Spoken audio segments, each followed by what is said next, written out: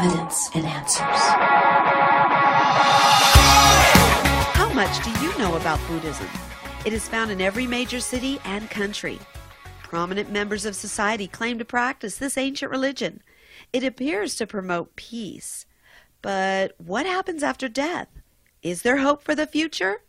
You're tuned to Evidence and Answers with your host, Pat Zukeran.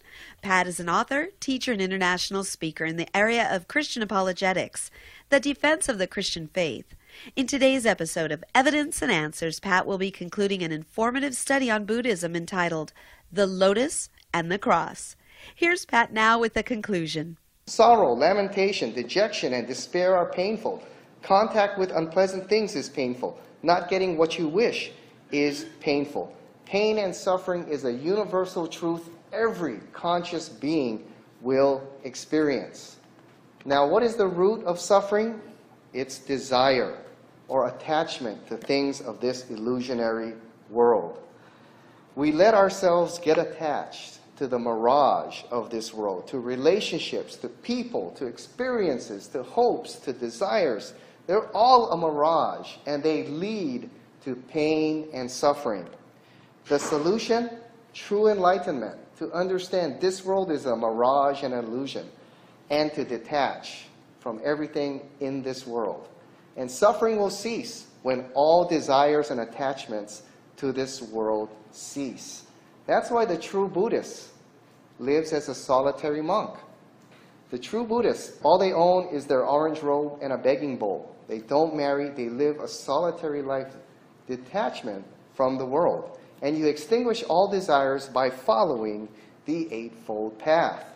Now, I have a short clip here from the movie Star Wars. Now, George Lucas, the brilliant mind behind Star Wars, is a Buddhist. Star Wars, if you read his story, is his spiritual journey to enlightenment as a Buddhist. All right? And Buddhist themes are replete throughout Star Wars. Right? Now, in this particular scene, in Star Wars, the Jedi represent the ideal Buddhists. They do not marry. They have no attachment to this world. They just go around rebalancing the force in the universe. All right? Now, they represent the ideal monk. They're not attached to anything in the universe. Now, in this particular clip, Anakin Skywalker, before he becomes Darth Vader, is secretly married to his wife Padme and has visions of her pain and suffering. All right? He goes to the great Jedi Master Yoda with these visions of pain and suffering to receive advice from Yoda as to how to deal with this. And so let's take a look briefly at what Yoda says, how to deal with pain and suffering.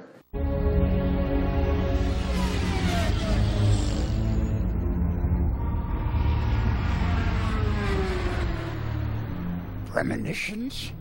Premonitions? These visions you have. They're of pain, suffering, death. Yourself you speak of? Or someone you know? Someone. Close to you? Yes. Careful you must be when sensing the future, Anakin. The fear of loss is a path to the dark side. I won't let these visions come true, Master Yoda. Death is a natural part of life. Rejoice for those around you who transform into the Force. Mourn them, do not. Miss them, do not. Attachment leads to jealousy. The shadow of greed, that is. What must I do, Master Yoda? Train yourself to let go of everything you fear to lose. In that brief clip, what was the answer to pain and suffering? He said, beware of attachment. They're sourced in greed. They only lead to the dark side. So he said, what must I do? He said, learn to let go of everything you fear to lose. All right? Detach from all things of this illusionary world.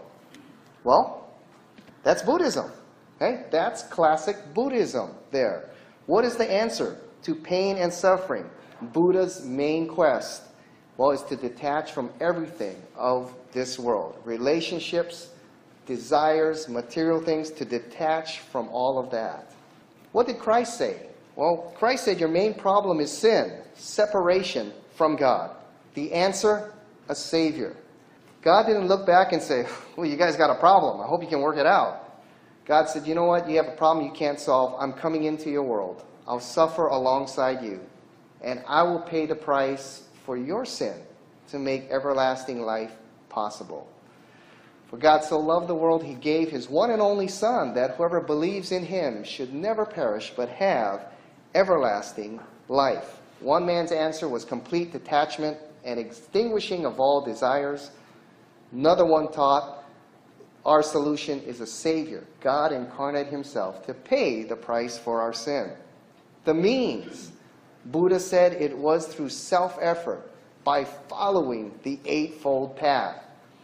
Here are the principles of the Eightfold Path, and underneath them are hundreds of rules by which a person is to attain enlightenment and to live by strict adherence to the Eightfold Path.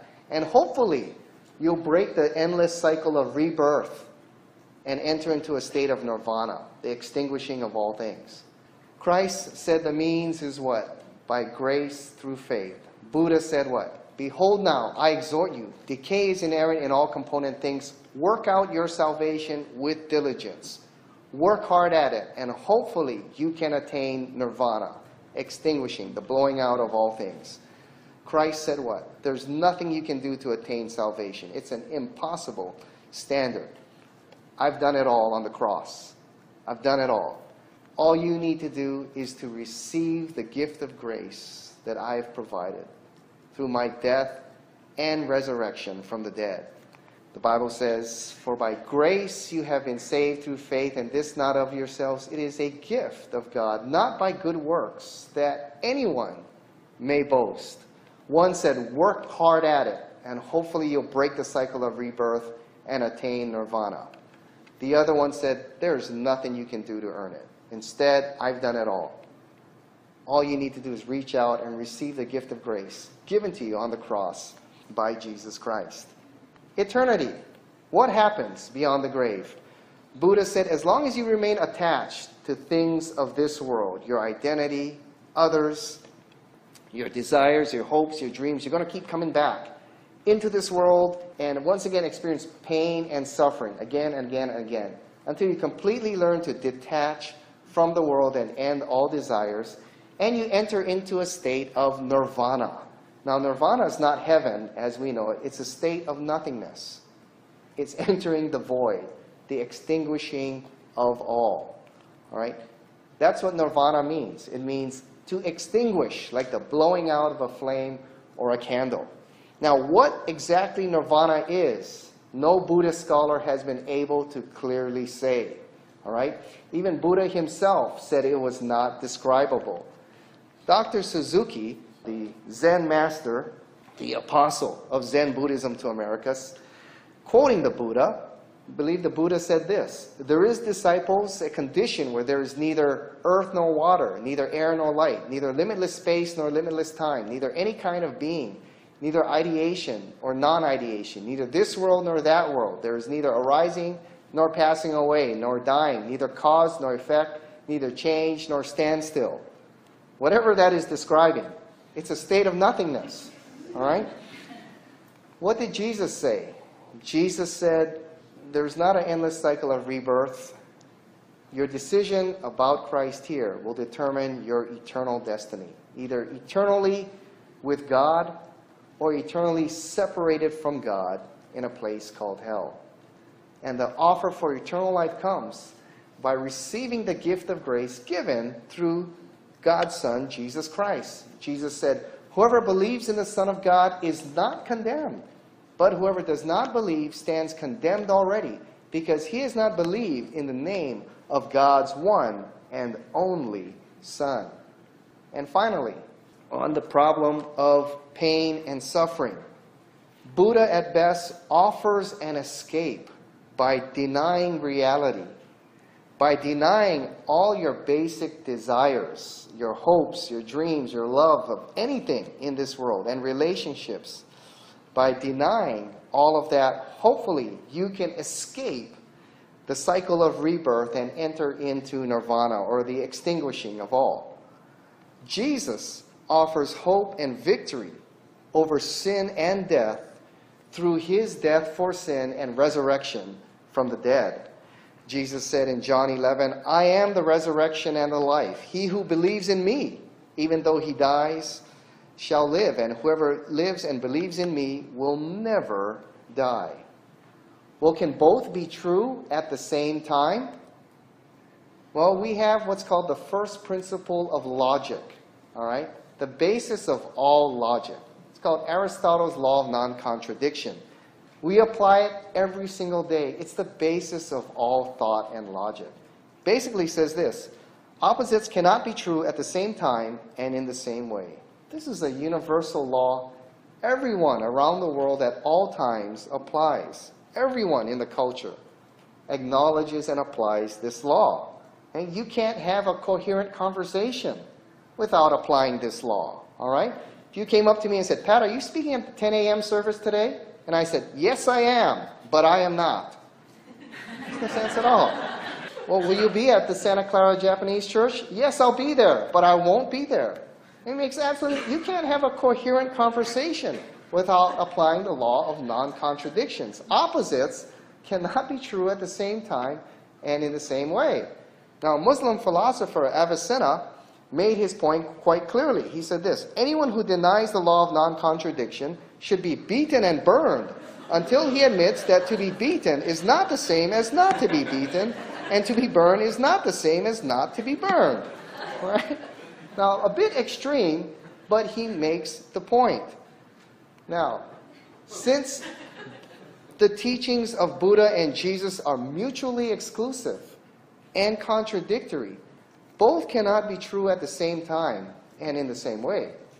If God exists, the proposition God does not exist cannot be true. All right?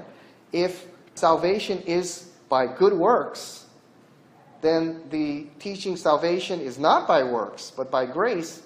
They both cannot be true at the same time. You're teaching contradictory truths here. So since they're both mutually exclusive, both cannot be true at the same time. Well, then the Buddhist priest, after we went through that, he says, I see they're teaching different things. Well, how do you know which one is true? And I said, well, that's the question, isn't it? How do we know which one is true? Can we know? And I said, the way you know is looking at the evidence. What does the evidence reveal? Anything that is true should have evidence to back up its case. And I said, let's start with worldviews. Does God exist? Well, there is compelling evidence that indeed a personal creator of the universe exists. Here's some of the most powerful evidences out there. First, the universe has a beginning, the law of causality. It's called the Big Bang. The universe is not eternal, as Buddhism and Hinduism and other systems teach. The universe has a beginning. And the law of causality, whatever has a beginning, must have a cause. What is the cause of the universe? This great, incredible universe we have with these natural laws that run it like a fine-tuned machine? Well, whatever caused the universe, law of cause and effect, is greater than the universe. God is a very logical candidate. Next, the universe shows incredible design. From the microscope to the telescope, the universe shows tremendous design. Those of you in science and engineering and medicine see design in creation from the microscope to the telescope. You know, we have discovered the human brain is an incredible machine, just a little 4-pound thing, yet those of you in the computer industry know we've not yet designed a computer that can do what the human brain can do. If you were walking in the forest and you saw this on the ground, my little iPhone here, you wouldn't assume it came about by natural causes. You would automatically assume someone dropped it. This can't come about by natural causes. But the human brain is far more complex than this little iPhone here. We know through microbiology, the nucleus of a cell is as complex as the city of Shanghai. So from the microscope to the telescope, we're learning the universe displays design. Design points to intelligence. Whoever created this universe is incredibly powerful and incredibly intelligent. It's a personal being. And then one of the most powerful, there's a universal moral law that we all adhere to in cultures all over the world, a universal standard of right and wrong, which shows you this moral being is tremendously powerful, he's tremendously intelligent, and also good. He abides by a moral law which he has instilled in all of us. All this points that there is indeed a personal God who created the universe. Now, God confirms his message and messenger with acts of God. We call these miracles. Which person, Jesus or Buddha, is confirmed by acts of God? Well, if you read the earliest histories of Buddha, the earliest biography we have is hundreds of years after Buddha, but the earliest ones we have show that Buddha did no miracles in his lifetime. And Buddhist historians know that. He was a good teacher. Jesus Christ claimed to be the divine Son of God and confirmed his claim through his miraculous, sinless life and resurrection from the dead. We know that the New Testament is recorded in the lifetime of first-generation eyewitnesses. These are eyewitness accounts. Thousands of archaeological discoveries and historical records confirm that indeed in the New Testament we have an accurate historical record of the life of Christ. Okay? Time doesn't allow me to go into all that, but there are resources that I'll point to that you can indeed look these up. Now, Jesus claimed to be the divine Son of God and uniquely confirmed his claim through his miraculous, sinless life and resurrection from the dead. Jesus demonstrated authority over all creation through his miracles, demonstrating authority over nature, authority over sickness, authority over sin, and eventually authority over life and death. He claimed to be the source of life. He said, I am the resurrection and I am the life. And Jesus demonstrated the truth of what he said by prophesying and accomplishing his own resurrection from the dead. Now, the resurrection, we know, we have compelling evidence. This is indeed a historical event. Time doesn't allow me to go into the defense of the resurrection. I remember sitting there in the airplane, and the priest looked at me, and we went through this, and I said, the reason I become a Christian is because Buddha died. His grave is in northern India. But Christ conquered sin and death through his resurrection from the dead, affirming what he indeed taught and said was true, something Buddha never did. And he looked at me and said, how do you know the resurrection is a historical event? And I said, I thought you'd never ask. Right? But this is a topic that I have debated on radio, and my professors who are far more intelligent and scholar than I have debated this among the top skeptics and atheists all over the world. And the evidence for the resurrection has never been beat. This is a historical event of a man who claimed to be the divine Son of God and confirmed his claim to his miraculous, sinless life, death, and resurrection from the dead. So the choice is apparent here. Buddhism is a system that teaches us in order to escape pain and suffering, one must deny true reality. Alter your view of reality as some kind of illusion, to deny your basic humanity, your basic desires, the desire to love and be attached to others, your dreams and your hopes and your fears in this world and for eternal life, to exist as an individual human being beyond the grave is all to be denied. It asks you to deny reality. It asks you to deny your basic humanity, and at best can only offer an escape from suffering by entering into a state of non-existence or nirvana. Christ's teaching affirms reality, affirms our humanity. Christ said the greatest thing we can do is what? Love God and love one another. I remember speaking with my uncle And we were talking, and I said, what is more human? To detach from everything of this world or to love? Which one makes you more human? And he was married, right? I said, loving your wife and kids, is that a good thing? Or is that something you should learn to detach from? And he was puzzled with that one for a while, and at the end he said, I guess it is to love. And I said, that's everything that Christ affirms. Christ's teaching affirms reality, affirms our humanity, designed, created in the image of God, to love one another, provides a message of true hope, of victory over sin, suffering, and death through the resurrection of Jesus Christ. Which one is true? Well, which one taught the truth about life and eternity?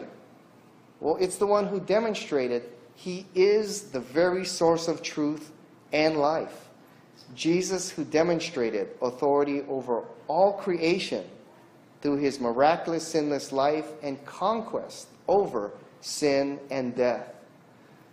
Buddha's grave is there in northern India. Christ demonstrated the truth of his teaching, for his tomb remains empty. And Jesus invites you into a personal relationship with God today. All of us are separated from God because of sin. We've fallen short of his perfect standard. God didn't stand back and say, I see you drowning in a pool. I hope you make it to a life preserver here. He said, no, I'm going to jump in there and suffer with you. And he came into our world, suffered alongside of us, understanding our pain and our suffering, paid the price for our sin on the cross, conquered sin and death by rising from the dead, and invites you into a personal relationship with God today. For God so loved the world, he gave his one and only Son, that whoever believes in him should never perish, but have everlasting life. Will you choose to receive him today? Well, that choice is yours. I know we covered a lot of information. Here are some resources for you. Maybe for some of you, this is the first time you've heard this stuff. Maybe it's the first time you've heard there's compelling evidence for faith in Christ. Well, our website's a great resource. Everything there is free at evidenceandanswers.org. You can log on and listen to messages like this, and far more scholarly in Buddhism and the other religions. And also we have a couple resources for you back, Paul, a couple books I've written, Unless I See, presenting the compelling evidence for Christ.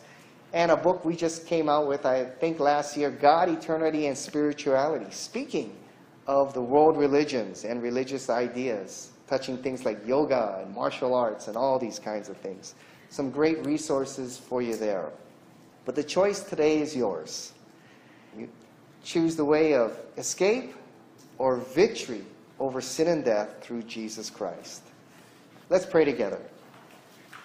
Lord, we thank you for your Son Jesus Christ and the offer of eternal life. And I pray for each one here, if they have friends and family in the Buddhist tradition, that you would use them powerfully to connect and reach their family and friends with the truth of eternal life in your Son Jesus Christ. And may that happen, may they see the blessing of that happen in their lifetime. And for those here, maybe for the first time, they've heard that there's compelling evidence for Christ. May this begin the quest of seeking the truth about your Son, Jesus Christ. May they come to find eternal life in you. We pray this in Jesus' name. Amen. Thank you for joining us here on Evidence and Answers radio broadcast. We hope you enjoyed Pat's study entitled The Lotus and the Cross. If you found this broadcast to be a blessing, please consider partnering with us. Evidence and Answers relies on generous donations from you, our listeners. For the opportunity to donate and keep us on the air, that's evidenceandanswers.org.